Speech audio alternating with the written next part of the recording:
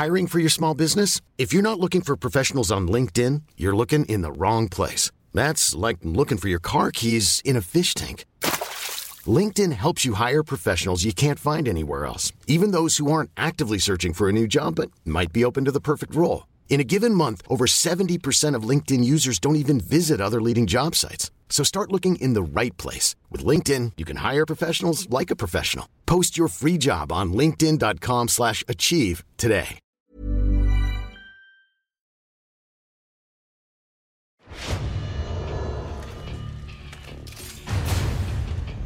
Loaded up.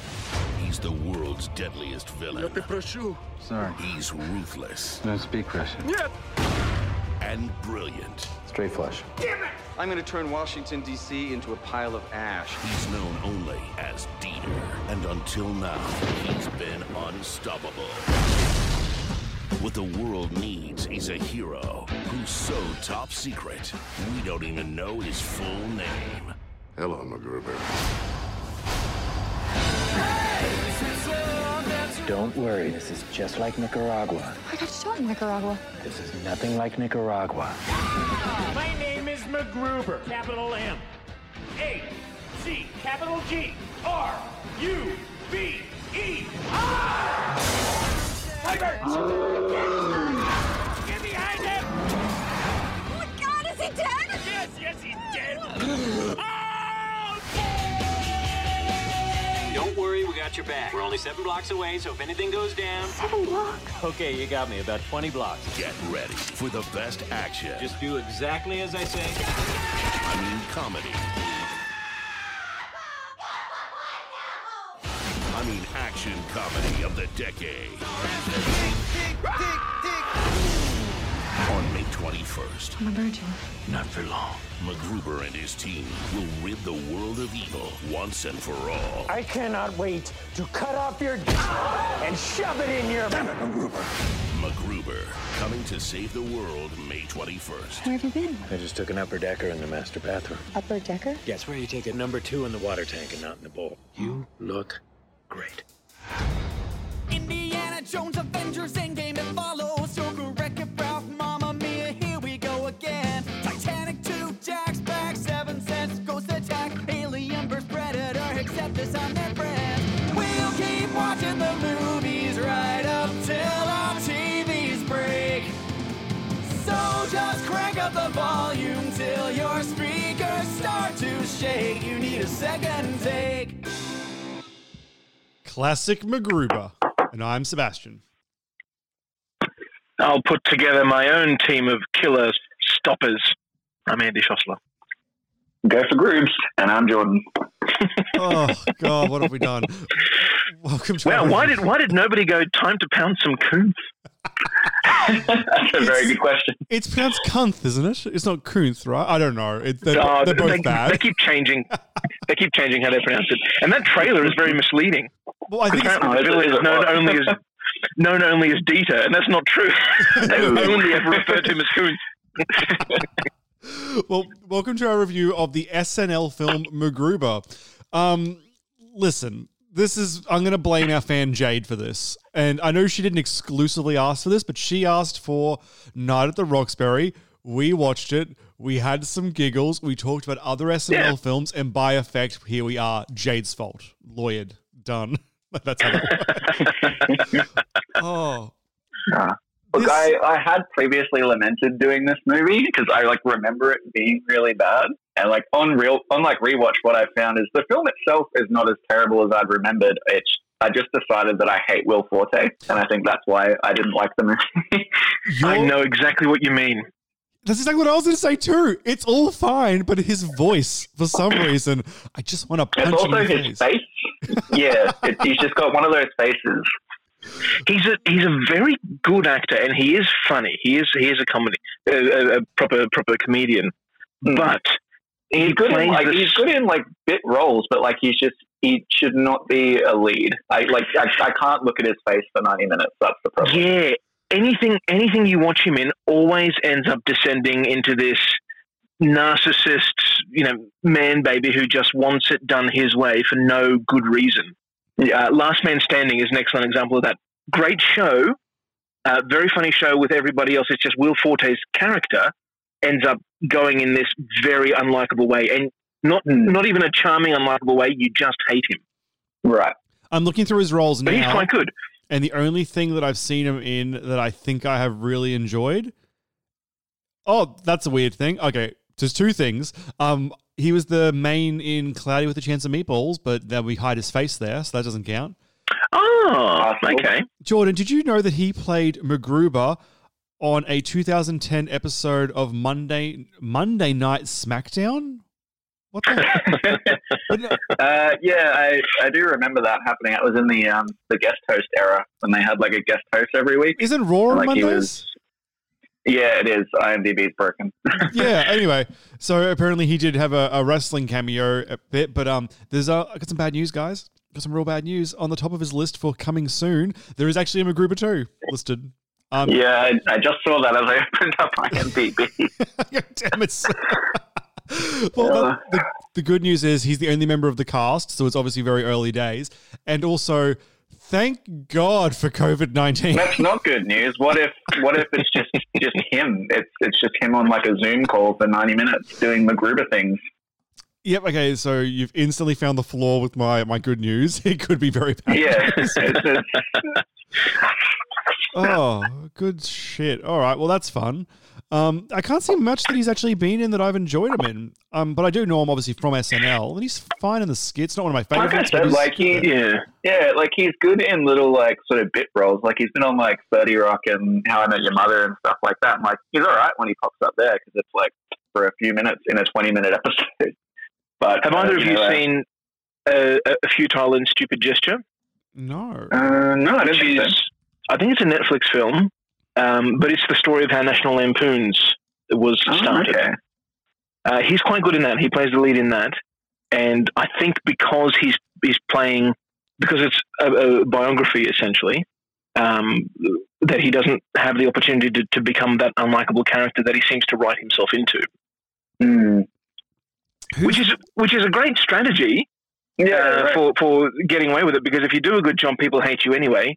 So that's fine. If you learn to deal with that, that's not a problem. And if they don't like it, they hate you, and you're fine because you already know how to deal with that. Who does he look like? Sorry, there's another SNL guy that he kind of reminds me of, and I can't tell if it's his same face, but like with different makeup, or if there's somebody else that I'm mad at by seeing. So I'm going to have to go it's through. Not the other guy. Oh, sorry? The other guy with that funny voice. Oh, what's his name? He plays the Colombian in Parks and Rec. Oh, that means nothing. That means nothing to you. Well, good. Sorry. Neither should it. You horrible person, you. I barely have time. Take too long to find.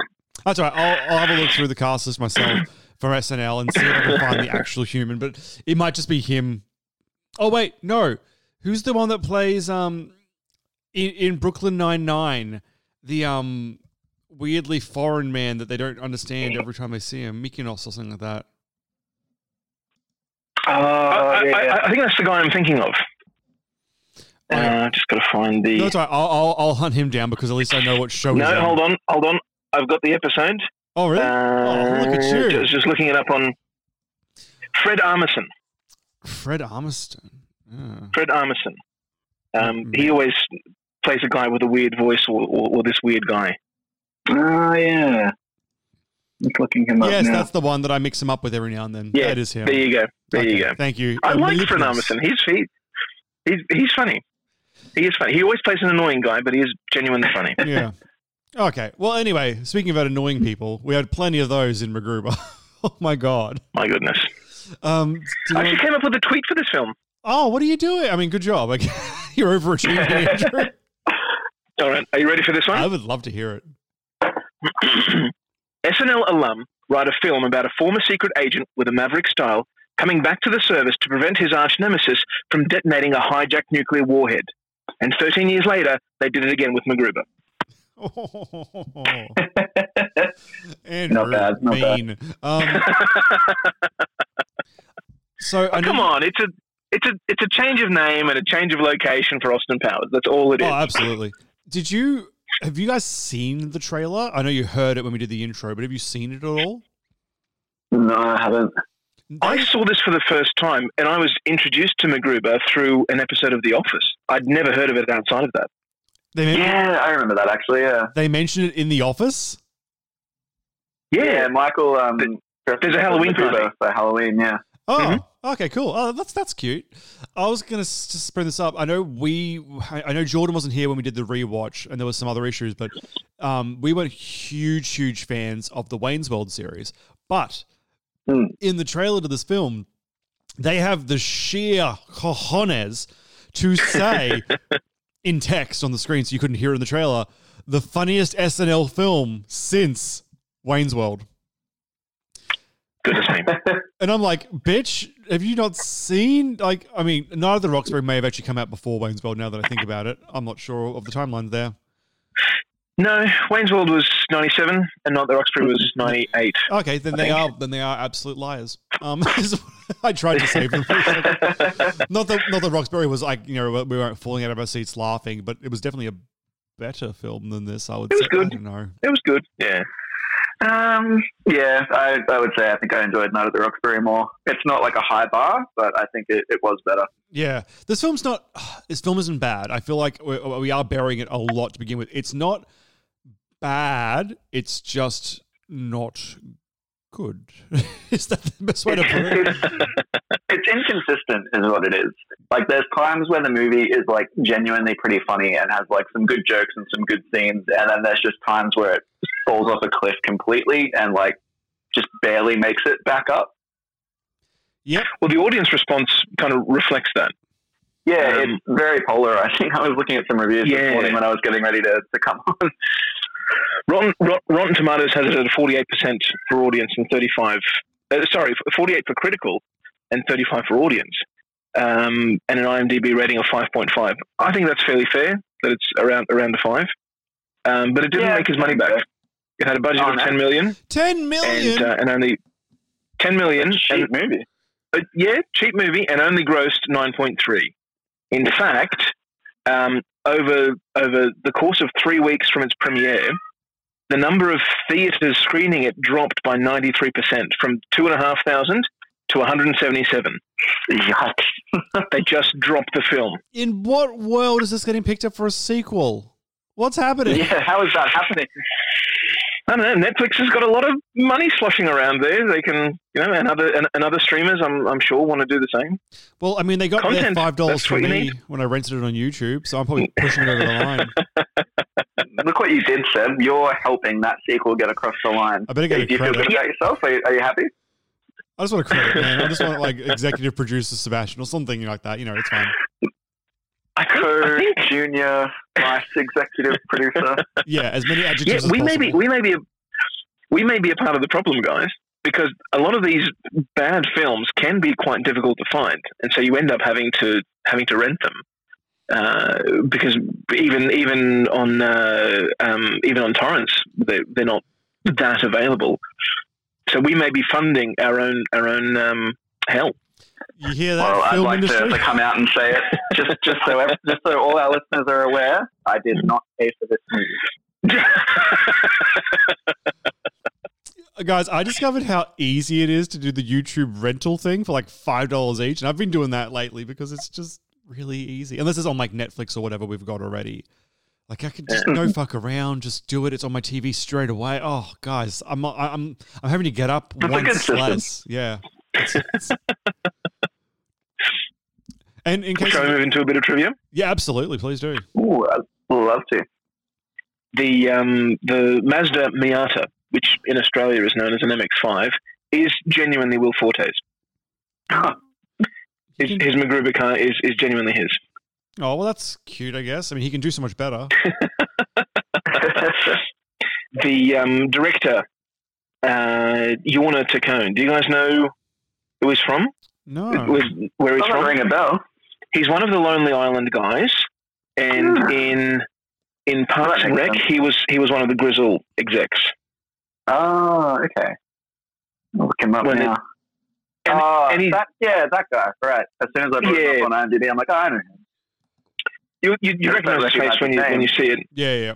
It's his first film. He directed a few episodes of things before this, but it was his first film, and he instructed Will Forte, Val Kilmer, and Powers Booth that they were to act as if they were in an 80s Joel Silver film. Die Hard, essentially. I think they wanted to get that spirit of Die Hard.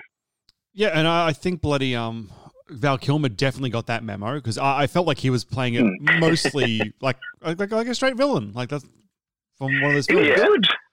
That's the thing. Like that makes sense, because the whole movie to me kind of felt like those few episodes of Always Sunny where they do those Die Hard sequels, but not as funny.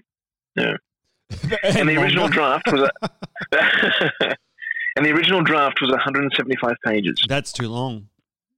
How do you get 3 hours of material out of this? Yeah, how do you get 3 hours of MacGruber? It's just sketch after sketch. How long can a sketch be? 3 minutes? 6 minutes? Hundreds at the of most? sketches, This is like Andrew. 100. Yeah, this is like 100 MacGruber sketches sequentially. Oh, yeah, thank God that didn't There was probably more like unnecessarily long, awkward sex scenes in that original draft. He is such an unlikable character. Every character that Will Forte plays is essentially unlikable. That's so true. Am I going to be the other one going to bat for those sex scenes in this review? Probably. Yeah, you may be. Good. Like to know my role in the world. The first one was funny for about 10 seconds, and then it went on for an additional 3 minutes. Yep. And then there was another one. Yep. Almost directly afterwards. Yep. And Will Forte, that's genuinely him doing it. He refused a body double.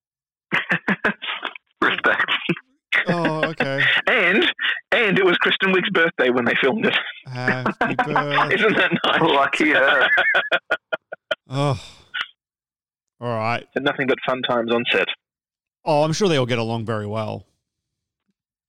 Actually, Will Forte and Val Kilmer became good friends. Oh, that's Val exciting. Kilmer lived at Will Forte's place for a few months while he was looking for a place in LA. Oh, that's really cute. Movies They became good friends. bringing people together, guys. People together. Have either of you What it's all seen about. Kiss Kiss Bang Bang? Oh, years ago. I don't think so. I think it was made around the same time, and it's just another fat Val Kilmer film. But God, he's still got it, and he is such a funny guy. He's got the comedic timing down. He's having for a dramatic actor, because you don't think of Val Kilmer as a comedy actor, but he definitely is very good at it. Is he having health troubles at the moment? I remember something vaguely about him, not in this film per se, because this film's obviously a little bit older. Quite possibly, yeah. I'll have to. I don't say fat disparagingly. That's just the way he looks, and so be it. That's right. No, it was because in Jay and Silent Bob's reboot, he couldn't speak. There's something wrong with his throat. Yeah, that's right. Because he has a silent role, but it's literally like because he can't speak. And I don't know what the actual issue is, but I can look it up if we're curious. Oh, as in genuinely, that's his condition. Yeah, no, like I'm not sure if he was just sick that day, for example, or whether he's, as far as I'm aware, his health has just deteriorated quite a bit, though. But oh, that's a shame. Cancer. He's taken his voice. Oh, bugger. Yeah. Well, there you go. See, sad news for everyone, but he's alive still, so that's good. Yeah. Any more Triv? Only that the journal, the KFBR 382 journal, was completed by Will Forte in breaks on set. Yeah, it's all terrifying. all the scribblings. And there's another thing. It's just in there as a joke. It's perhaps the only joke in the film that stands out as being out of place, because it doesn't really have a tie back into the story. Every other joke is a good setup and a payoff. Yeah, for a reason. That one just seems to be there because they had the idea for the journal, and wouldn't it be funny if MacGruber was obsessed about this thing? But it never pays off in the sense that it's connected to the henchman in some way. Yeah, that's true. Which is a shame. But it's really the scene where he goes through it and it goes dark and the evil music comes in. Genuinely a funny spot. One of the better jokes, I would say. But everything else also has a consequence. Every action has a consequence. The characters are reacting to what they're doing. It's actually quite a well written thing. But that whole journal thing, it doesn't even affect his when he's on the phone with the general while he's torching this car that he finally found. It doesn't affect his judgment. It's not like he misses vital information or anything. It's just there for the joke of him being obsessed with something. Oh, I have some trivia. This film is weirdly homophobic for just a small window. I don't think you can read into it like that, I guess. But when he's doing his recruitment. Yeah. Yeah. I mean, my immediate reaction was that, okay, he can't use him because the big show is not going to do the mission. He's found the husband. Okay. I agree. That makes sense. You can read it from both sides. Yeah. It was just when it cuts back to him just like crossing him the fuck off his list. It did come across a bit aggressive, didn't it? Jordan, I picked out all the wrestlers except one. That was MVP, was it? I think the second one. Yeah, because it was like Great Khali, Jericho, MVP, Show, Mark Henry, Big Show. Oh, and Kane. Yeah. And Kane. Yeah, that's right. It was just that other one. It's Antonio Burke Jr., MVP. Cool. Don't worry. I just saw it myself. Yeah, that's him. Well, there you go. We snuck some more wrestling in, Andrew. You thought it was over, but it was not. It's never over. It's never over. Good scene, though, which I'll be talking about in length when we get into the review. At least there are no wrestlers in our next week's film. Knives Out. Thank God for that. There's always time. Any other? Maybe they'll get one in Knives Out too. No, that's true. Any more trivia, guys? Or do you want to jump into the actual review? It was shot in 30 days. Nice and quick. In and out. That shows. Yep. Was it also written in 30 days? It was written overnight. Overnight on a cocktail napkin? Yeah. Yeah. Oh, God. All right, well, we'll dive in then. So, effectively, if you're new to this, the joke is that it's MacGyver.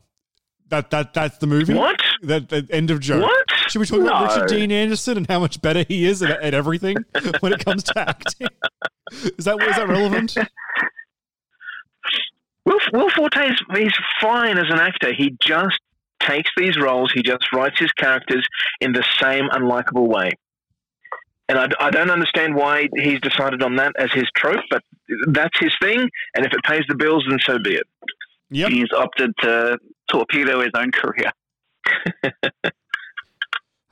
But he's okay. So this is obviously based off an SNL skit in which I guess the premise is that they're lampooning the idea of all the gadgets that MacGyver makes last minute are ridiculous, but let's turn it up to 11 and make them even more ridiculous by making shit that just doesn't make sense. So yes, that's the basis of the character from the skit perspective. From a movie perspective, not much has changed. Except for the introduction of Kunth, which what's his first name? Dieter von Kunth. Kunth. This is a very risque joke for a movie that's probably M-rated, but so. Well, I was surprised when it had the line, "Let's go pound some Kunth." Yep. in the film, yeah, that did make me laugh. Well, they lived up to that name with those sex scenes, I guess, vividly. Yeah, very true. Yep. So, what's his? I just had his name. Dieter von Kunth, played by Val Kilmer, is effectively I'm going to kind of spoil this little twist bit because it's not really a twist. He's paid off by the Chinese to hijack a nuclear weapon to hold the US ransom and blow it up and make some money. That's effectively the main plot there. He's doing it for the money. Yes. He hates MacGruber, and after MacGruber, early on in his career, had stopped him when MacGruber was getting married to... it wasn't Kristen Wiig's character, right? It was... Maya Rudolph. Maya Rudolph, yeah. Who played the original girl in the skits, but then she left the show and Kristen Wiig replaced her, and it wasn't addressed on the skits. But in the film, Maya Rudolph dies and Kristen Wiig takes over. Yes. So on their wedding day, literally as they're at the altar, Kunth kills... he tries to kill MacGruber. kills his soon-to-be wife, and then MacGruber goes into hiding, and everyone thinks he died. And the premise is, the military finds out that he's been in hiding. They grab him because Kunther's back, and they need him to help them. It's literally Austin Powers without the freezing chamber, like Andrew was saying. And only this failure of an agent who disregards orders, who fucks up all the time, only he is capable of doing this. Yes. For some reason. Yeah, and that reason's not really explained, but that's fine. Whatever. These films, I mean, it's okay as a standalone joke that this guy is revered everywhere, but we only see him as this joke of a character who can never get anything right. That's funny when you do it as a one line, but then when you flesh it out into a whole concept, it gets really tiresome every time he fucks up or does something that doesn't work, or in fact makes the situation worse for everybody. You start to wonder, how on earth can this universe support the idea that he's actually quite good? He's actually quite revered as an agent, because I'm not seeing it. Well, he did stop Kunth before the movie, and he does stop Kunth again in the movie. I think it's just one of those, well, if you only look at... But he only has to stop Kunth at the end of the movie because he deliberately didn't, in fact, made it easier for him to get to that endpoint throughout the movie.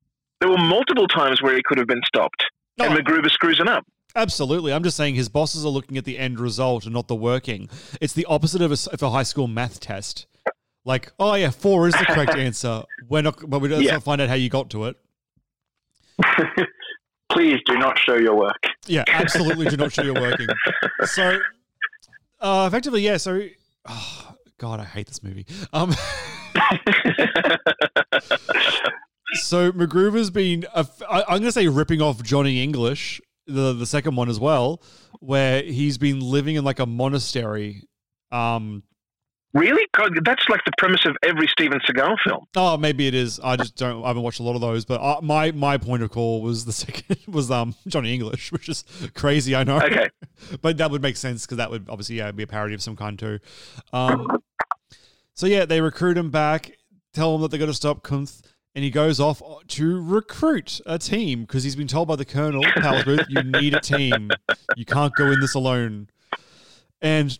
Well, they wanted to give him a team, and he said, no, fuck you, I'm building my own team. Yes. So he goes and builds his own team. Of guys named Tug and such. And these are just all the wrestlers that were camera ready at the time, I guess. So we've got the Big Show. You might know him from the Big Show. We got the Great Khali, who I believe was in Get Smart, as actually quite a funny role. He did real well in that one.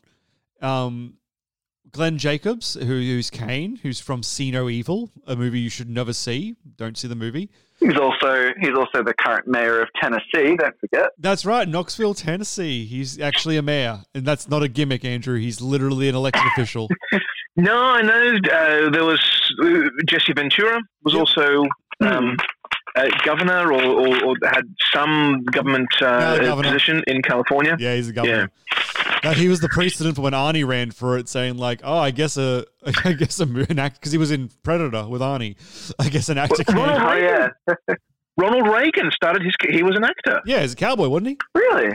Yeah, he's a Western actor. Absolutely, yeah, absolutely. That's in Back to the Future 3. That's the joke when Doc asks Marty who's president in the 80s, Ronald Reagan, or who's vice president, Jerry Lewis.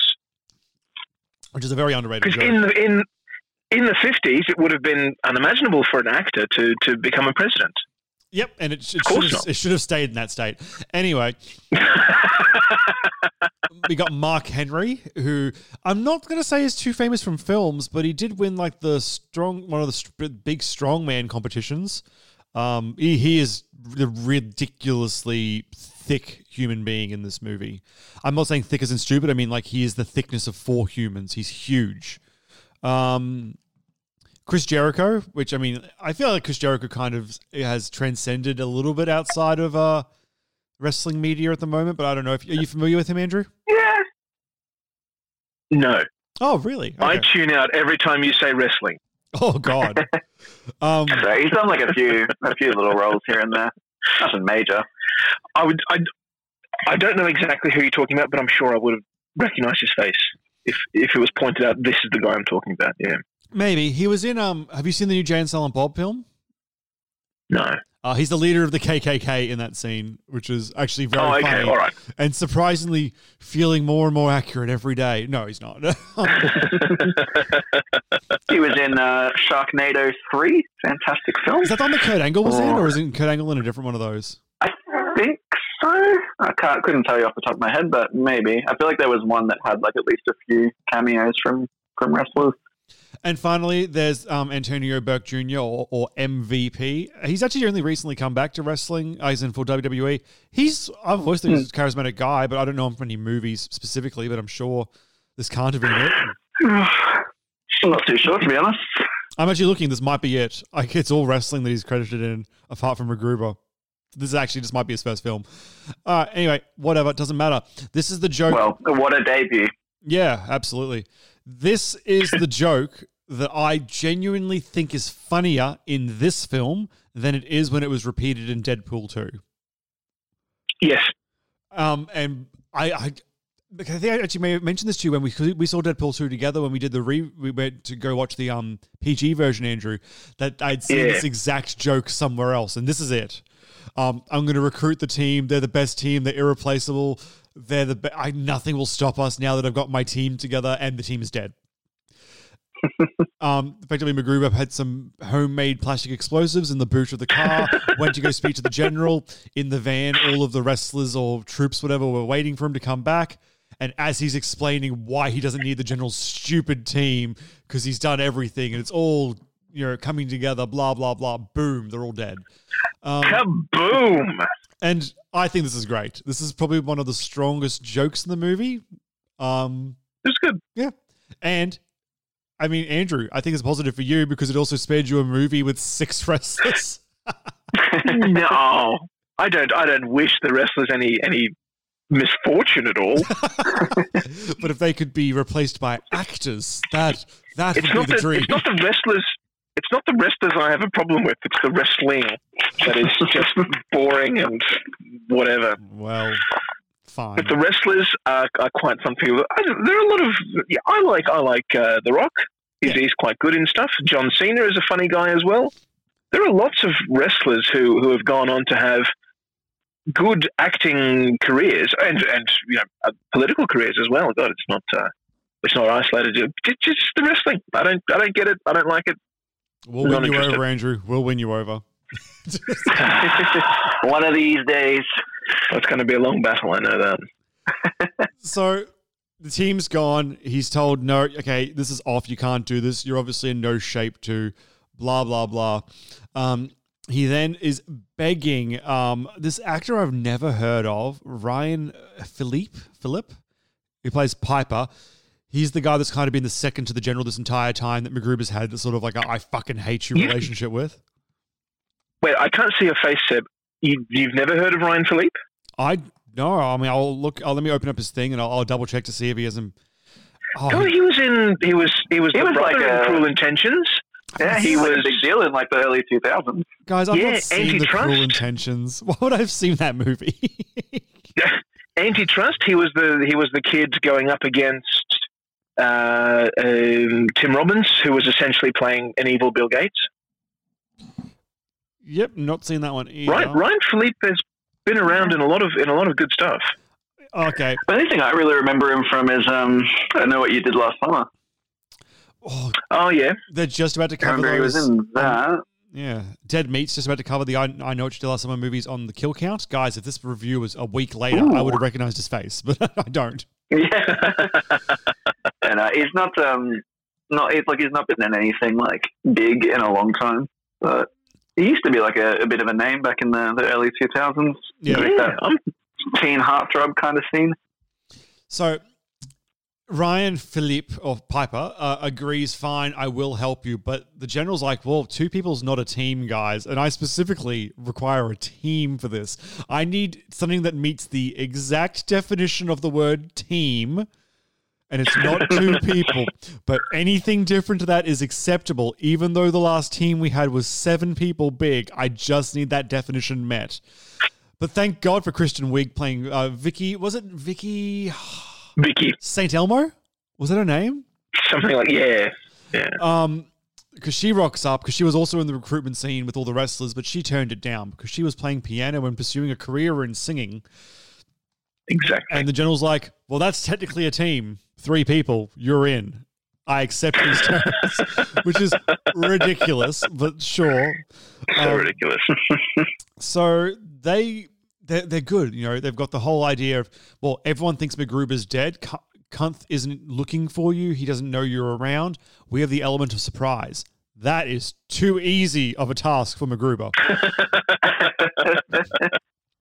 I don't mind this sort of scene. I know you said, Andrew, it gets a bit frustrating when he constantly fucks up. This is a good kind of fuck up. Because for me, this was a character decision. I'm making a choice that I want to run at this guy head on. It's a terrible idea. Yeah. But it wasn't a terrible him. idea, that's right. But he didn't fuck up, per se. Like, it wasn't like oops, I tripped in an accident. It was like, I'm making a decision. It's just a bad decision. Well, no, he did fuck up because if Kristen Wiig points out to him, now you've let him know that you're here. He thought you were dead. And MacGruber just realizes, oh, okay, that may have actually been quite good. He just wasn't thinking about it. Oh, I must have missed that one line. Because for me, it was like, I'm not saying he's a smart character, and he definitely made the wrong decision here. No. MacGruber is all ego. Yeah. He is all ego, and this is exactly that. I'm coming after Kunth, and I'm going to have the showdown with him right now. So come on out. I'm MacGruber. I'm here. Come on out, Kunth. My name is MacGruber. That's MacGruber. Tell him I'm coming for him. Like, oh. So, but that kind of pays off, you know, in the next scene where we have Kunth painting a lovely Picasso-inspired portrait of this old lady. When they say there was this one guy in one of your clubs, you know, oh, by the way, there was this one guy in one of your clubs called MacGruber, whatever, and he says, well, okay, bring him in. And they say, oh, no, we thought he was a crazy guy. We just let him go. Yep, which would have been... Only Kunth knows his and even Kunth is afraid of him. He's the most dangerous man alive. Okay, why? Why you can't do anything? Yeah, it's a weird dynamic. The fact that Kunth is aware that MacGruber is useless, but also was foiled by him in the past. I suppose no matter, you can't ignore the fact that MacGruber does get stuff done. He takes a long time to do it. There's a lot of collateral damage along the way. People get hurt. It becomes much more expensive than it could have been, but he does get the job done. Hey, if I had unlimited resources, I'm sure I could accomplish a lot more in my life than I am right now. Doesn't mean you should give me unlimited resources to make it happen. That's right. Oh. Absolutely not. So there's a scene where they send Vicky to the coffee shop dressed as MacGruber. Now, this is a running gag in the movie that MacGruber will get other people to look like him to draw out traps because he wants to be the one that then springs the trap on that person from the outside rather than on the inside. Yeah. And also, he constantly is trying to stop himself from being killed. Yeah. Which we this seemed pretty funny. Yeah. Good scene. So, yeah, she's got a Bluetooth headset in. MacGruber's, walking her through the scene like you would in any Mission Impossible film, do this, we can see this on the camera and all that. But he's correcting her minor mannerisms to make sure that she is MacGrubering as detailed as possible, I guess. Like MacGruber doesn't tip, so after she's like tipped the coffee man, she has to like put her hand back into the tip jar and take it. Like it's fucking painful to watch is what it is. But yeah, they get attacked. Well, specifically MacGruber and what's his name? I feel like I remember his name is Felipe right now. Piper, yep, thank you. They get attacked, whatever. It's fine. The movie continues on. But where do we go from here? I'm actually drawing a blank. After that, they find they get the henchman and find his car. Yep. and find that he's got a pile of cash in the back of it, and they conclude, okay, he's going to use that to go buy the access codes to the nuke he hijacked at the start of the film. That's right, and then they need to do another dress-up gag. Yeah, and they go to the warehouse to spring the trap there to prevent the access codes from getting into Kunth's possession. Yep. So they dress up Vicky St. Elmo as I can't remember what the name of the guard was, but the guy that they took the thing from originally. What was his name? Yeah, I can't remember, but I'll find it. Yep. So she dresses up as that guy. Big Hoss. Yep. And Andy McKenzie. Is he another wrestler? He looks like a wrestler. Not that I know of. Then we have, I'm going to say, again, weirdly, one of the funniest gags in this film, and it's a low bar, but genuinely when MacGruber they got to sneak in, but there's like a bunch of armed guards, and MacGruber doesn't use a gun, and Piper needs help, but MacGruber won't, cover him because he doesn't use weapons. So he has to fashion... Because they're stupid. Because they're absolutely stupid. So he does the MacGyver gadget thing, going through a small like trash can, and his gag is effectively to sort of Buffalo Bill himself. Well, he's not really tucking, I guess. He's just covering. But he's got a piece of celery lodged up his butt, and I can't describe what I'm seeing, guys. I don't... You're doing a pretty good job of it. He's fully naked. I mean, it is what it is. Yeah. He's naked. He's covering his junk with his hand. He's got celery sticking out of his butt. And like some sort of broken bird, he's walking in and turning and making weird noises. And all the guards just look at him and they have no idea what the fuck is going on. So then Piper can take them out really quickly because they're distracted. Mm-hmm. And MacGruber takes the credit because he distracted them. Oh, absolutely. Distraction's a distraction. Yep. They're dead because they were distracted. Yeah, pay attention, Piper. I legitimately think this is funny. It's so stupid, don't get me wrong. But this is one of the better jokes for me because it was just like weird as fuck. So, yep, the plan goes wrong. The guys get the codes, whatever. And then we're brought to Kunth's party. You're missing what I thought was the best joke of all of it. They dress Kristen Wiig up as Hoss and say, no, you're in the you'll be fine. And then as soon as she walks through the door, everybody turns with their guns and that's not Hoss. They start firing. Yeah. Not even half a second passed and they realized it wasn't him. Instantly, that's okay, that's a fair point. Good move. So then they get to the party. Kunth's party. Am I skipping anything, or is that right? Because they're told not. That sounds right to me. I don't remember anything else. Yeah, Powers Booth calls them and says, "Don't you go to that party, MacGruber?" And he goes to that party. Surveillance only. He thinks you're dead. Yeah, you've got the element of surprise. Yes, of course. So one of the running gags in this film is that MacGruber takes his car radio out with him wherever he goes because he doesn't want it to get stolen, and he just carries it with him, which is actually a fun. I do like that. That little trope.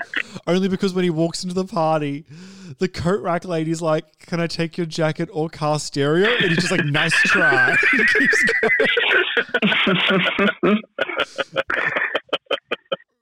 going. This party's weird. So MacGruber goes up to take an upper decker, which is unfortunately a joke that has stayed in my friendship circle now for many, many years. No one's done it to me, but there's always the joke of like, if someone pushes you off, well, I'm going to go to their house and take an upper decker. It's a horrible thing to do to somebody. Yeah, it's fucked up. Effectively, yeah. So an upper decker in this case is taking a shit in the actual fill tank on top of the toilet and not in the bowl itself, which is fucked up. Which I like. Why would you do that? I like that he does, and then later on, Kunth brings it up. So they're there. That's when they have their first face-to-face confrontation between Kunth and MacGruber, and MacGruber gets beaten up and thrown out. Very importantly, there's a poker game that Kunth is playing with a senator, and he just says, I can tell Kunth's bluffing from his tell, and the senator goes all in, loses of course immediately, and then gives MacGruber the stink eye. very important that he loses because later on, Kunt is using him as a part of his plan.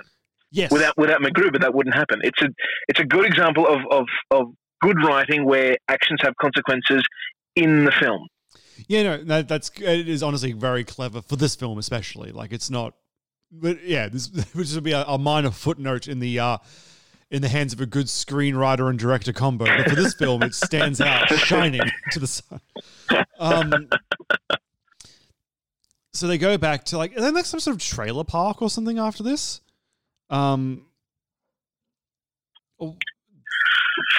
Yeah, I can't remember whose place. I think is it Kristen Wiig's place? No. Yes, they go back to Kristen Wiig's place. Yeah, because this is where he confides in her that he promised his wife he'd never had sex, but that he does have feelings for Vicky. Now I'm trying to get my timeline straight here. He talks to her. Oh no! Wait, no, you're right. They do go off to a trailer park. Yeah, because they get ambushed there. And he uses Piper as a human shield, and it's fucking hilarious. Yes.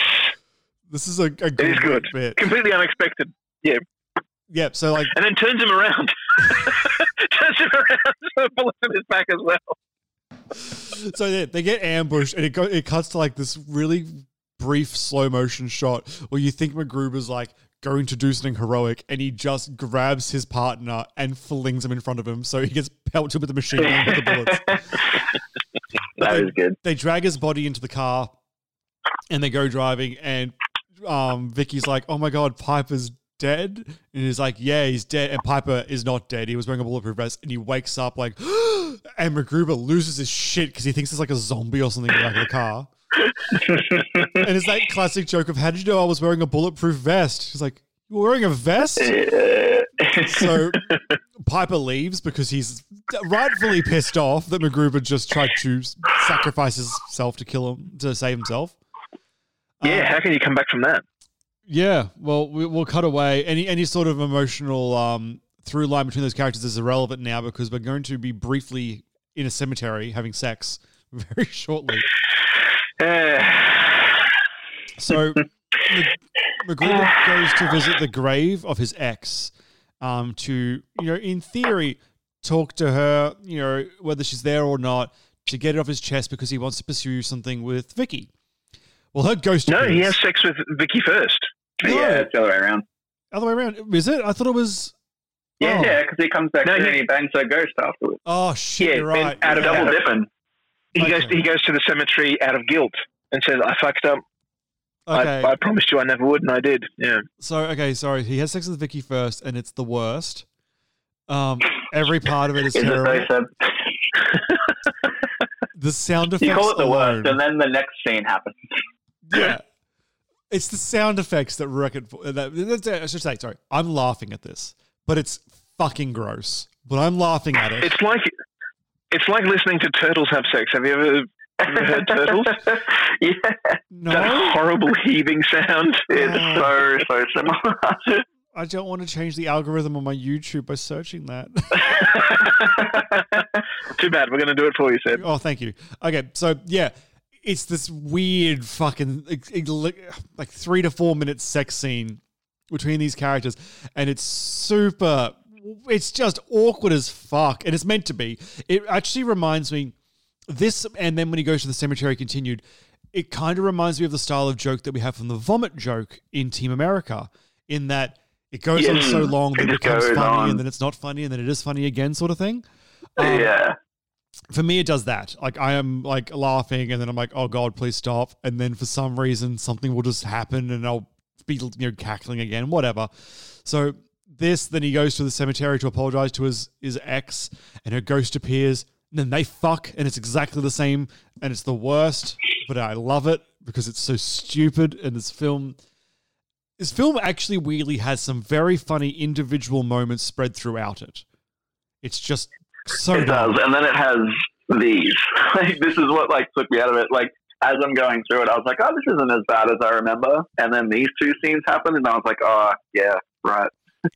Yeah, I think I described this to you when we were talking about it, Jordan, as like the canyon of quality, or like the or like this is the low mark in the actual film when it comes to definitely. But yeah, whatever. The team's back together. He reunites with Piper. Yada yada yada. They go and they have their final fight against Kunth and his men in the secret missile silo. I guess. Is that anything I'm glossing over there? While he's at the cemetery, he does find the car of the guy who called him an asshole right at the start of the film, and he's been obsessing about that through the whole film. So he finally torches it, but he's on the phone with the colonel, and the colonel says, "Look, it's absolutely fine. Our intel is that he didn't get the codes, or they're worthless, or something." And MacGruber says, "No. He's definitely going after the State of the Union. The president's in danger. Washington is in danger." And we see then the guy giving the colonel the intel is the senator who lost the card game, who has been blackmailed by Kunth now to give this bad info and to kill the colonel. Yep. So the senator shoots the colonel after he gets off the phone with MacGruber and says, "I'm sorry," or whatever, to throw MacGruber off the scent that something's wrong. So right. Are you saying that this movie's good? I'm saying it's competently written. In 30 days. Oh, wait, no, filmed in 30 days. written in 15. So then they go to the silo, am I right? Are we at the end of the film? Yeah, and then after that, they're off in the silo, and they save the day. Oh, yeah, so MacGruber's been talking this entire time about how he can't wait to get his throat rip on. His go-to move is at the fucking speed of lightning, ripping people's throats out of their head, out. And it is brutal and very... It is so awful. Yeah, but also kind of funny. So, yeah, they go in. He's with Piper. Piper is disgusted. He's like, God... what was the line? He kills someone with the throat rip. And he's like, hey, he would have done the same to me. And Piper's like, no, he would have just shot you. These are not the same.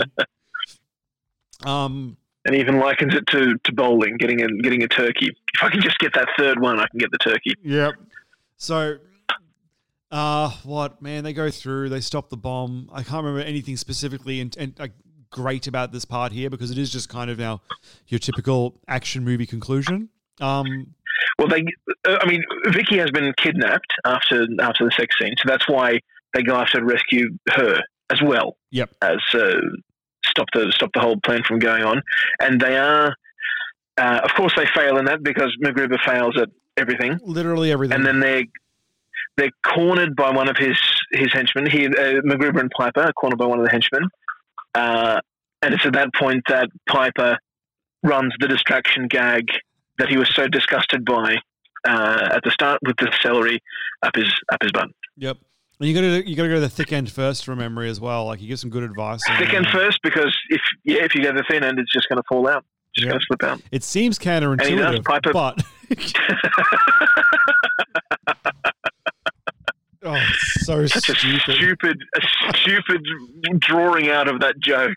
Yep. Oh. Okay, I got Piper... the quote here. Okay, now, piece of advice. When you use the old celery trick, you're going to want to go with the thick end. Seems counterintuitive, but if you go thin end first, it just slides right out and you're just wasting your time. Oh, so stupid. Anyway, whatever. Kunth gets strapped. But the point is that right? Piper comes around to MacGruber's style of thinking. Yeah, now the best unconventional though it is. Yeah. Now, I should say as well, we've kind of missed a building a horrible... This is probably actually one of the worst build-up jokes in this one for me, but every time he sees Kunth, MacGruber says he's going to rip his dick off and jam it down his throat. And he's consistently been saying that. So they save the day, whatever. The facility gets blown up. Kunth is like strapped to the bomb. So we see that there's a fire axe, so we're hinted that he might escape, whatever. End of the film. MacGruber's getting married to Vicky, and Kunth is back, and he goes to do the same thing with a missile launcher from memory to destroy the wedding. Yeah. So That's fine. Whatever. He stops it. The clergyman's dead. MacGruber has a fight with him, and it's getting to the point where that's it. It's time to do the thing. I'm going to put your dick down your throat. But he can't because, unfortunately, Hunt was castrated in the blast. So bad. So instead, he throws him off a cliff that takes minutes to fall down, grabs an AK-47, some sort of machine gun, and shoots them on the way down. And that's it. The end. Then explodes him, and then pisses on the burnt remains. Yep. Which is just great over-the-top bullshit. Because MacGruber's a classy guy. Yep, and he's definitely not insane. Isn't he ever? And that's MacGruber, right? Is that it? Yep. Unfortunately. I think I got it all. Until MacGruber 2. Yeah. Well, guys, I'm going to go ahead and hit the old verdict music, and we can get the fuck out of here on this one. Good. Let's do it. Heard the good, you've heard the bad, a lot of opinions, a couple facts, it's verdict time. You know what? It's not as bad as I thought it was going to be. Again, it has a couple of really bright, shining, like genuinely funny moments in it. But all in all, there's really no reason to ever watch this film the first time or the second time. Like the couple of good gags, but this is the kind of thing like I would watch the clips of on YouTube. You know, here's an isolated 2 minutes, here's an isolated 3 minutes, and that's it. I'm done. Short runtime, not the most egregious waste of time in my life, given there was like an hour and a half long. So if you're into that kind of like a silly, stupid film mood, yeah, sure. But for me, God, I would honestly, if you want a spy parody that's good, if you want to ignore Austin Powers for whatever reason, I would just go watch Steve Carell's Get Smart. I think that's a much better spy parody with a stupid lead that actually goes somewhere and is a little bit more clever. And also you get the great Carly in it, so you're still kind of getting some care from this film. But no, I can't really recommend this one, even though there were some genuinely funny bits in it. I will give it its credit in that it is a crafted comedy. You know, jokes are set up, they're paid off, the characters have clear motivations, actions generate reactions. We know exactly who is who and what they're going to do and why they're doing it. It would be unfair to call this film a bad film because any criticism that you have of it is purely a matter of taste. And I will also add that I didn't enjoy it either. And it's not one I would recommend. If you want to waste 90 minutes of your life on something pointless, there are countless other films you could do it with. There's nothing new about this film. It is a rehash of all the sketches that MacGruber does, and you'd probably be better off just watching those if you want to watch some MacGruber. Andrew, yeah, did you prefer this to Wayne's World? Given as in Wayne's World when you've rewatched it, I know that you really enjoyed Wayne's World when you first saw it, when you were quite a bit younger and it was more fresh. But compared to now, what would, if you had to watch one of the two, what would you go with? I would still go with Wayne's World. Wow, because you did not have a good reaction to that one that time. I'm surprised. No. Wayne's World pales in comparison to how I remembered it, and I remembered it being this iconic film for what it was, and it does a few of those, like the car scene with Bohemian Rhapsody. There are a few iconic things like that still carry through and still work, but the movie as a whole just isn't that great. Austin Powers is, though, so it's not just down to Mike Myers. This just never gets on board from the start. It has a few funny little moments, but there's nothing really interesting carrying it through. Okay, it's just a funny series of sketches. Yeah. Okay, sorry, Jordan. Didn't mean to cut you off there.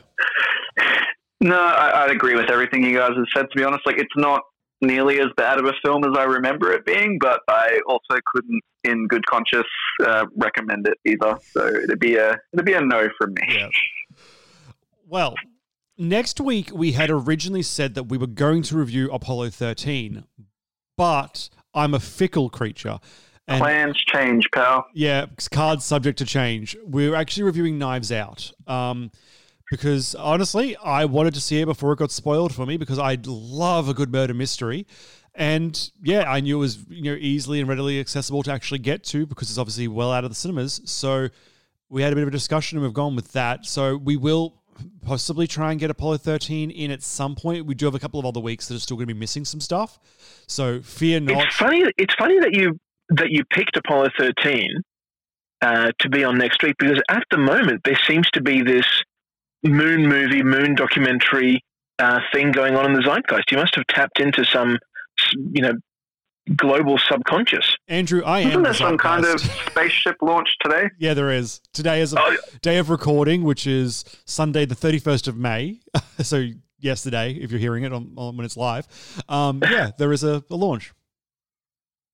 A SpaceX launch testing the human capsule. Lucky astronauts getting off that the they're planet. developing. Well, so wish I was them. Yep. So Knives Out next week, and then I believe we're actually partially back on schedule as what we have planned. But it's going to be a fun time, guys, because this is after Knives Out. This is the last smile we're going to have because we've got 3 Godfather films to do. So, oh fuck!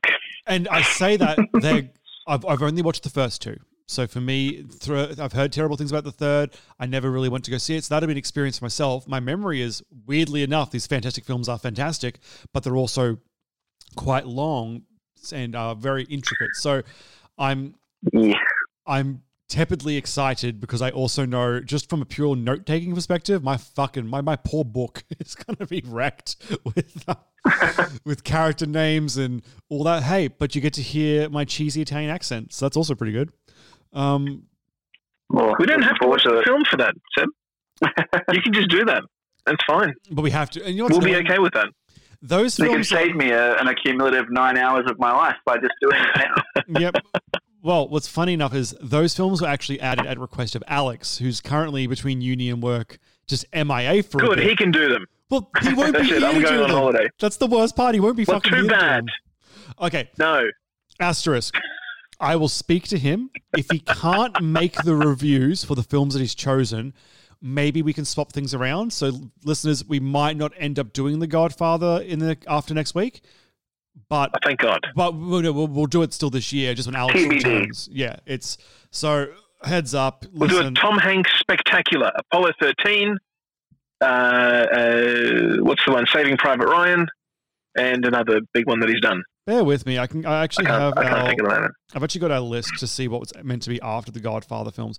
So after the Godfather, in no particular order, we do have A History of Violence, Munich, Silence of the Lambs, Hannibal, and Red Dragon. We've specifically skipped the non-Anthony Hopkins ones. My God, we're going dark. Yeah, but then we're doing Chicken Run. Right. So take yourself out of that. But then we do actually have a bunch of new releases that obviously aren't going to be coming for the foreseeable future. So there'll be some gaps there as well. So in theory, we can do History of Violence and Munich if we don't do the Godfather films. So still some heavy films, don't get me wrong, but not the Godfather. Yeah. Isn't life great?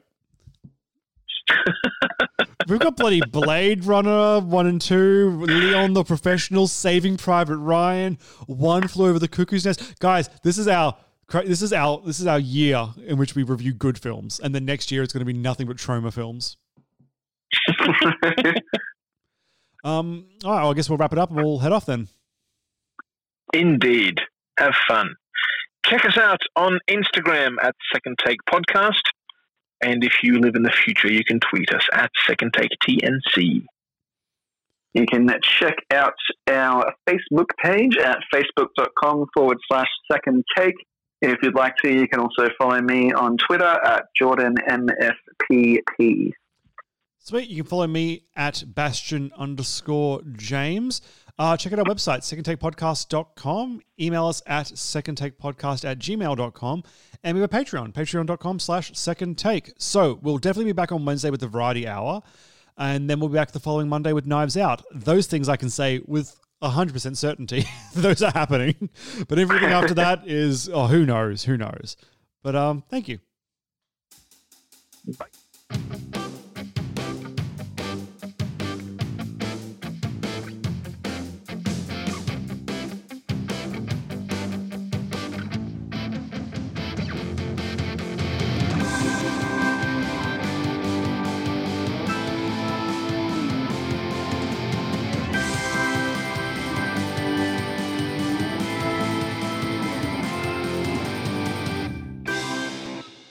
Second Take Podcast is recorded within the Moreton Bay region of Queensland, Australia, and acknowledges this region's original owners, namely the Jinnabara, Cubby Cubby, and Yugara people.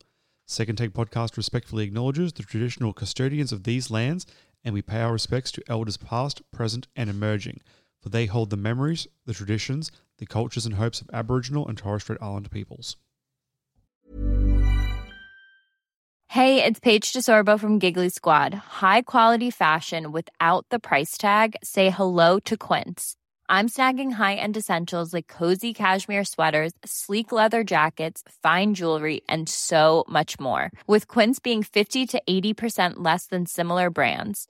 And they partner with factories that prioritize safe, ethical, and responsible manufacturing. I love that. Luxury quality within reach. Go to quince.com/style to get free shipping and 365-day returns on your next order.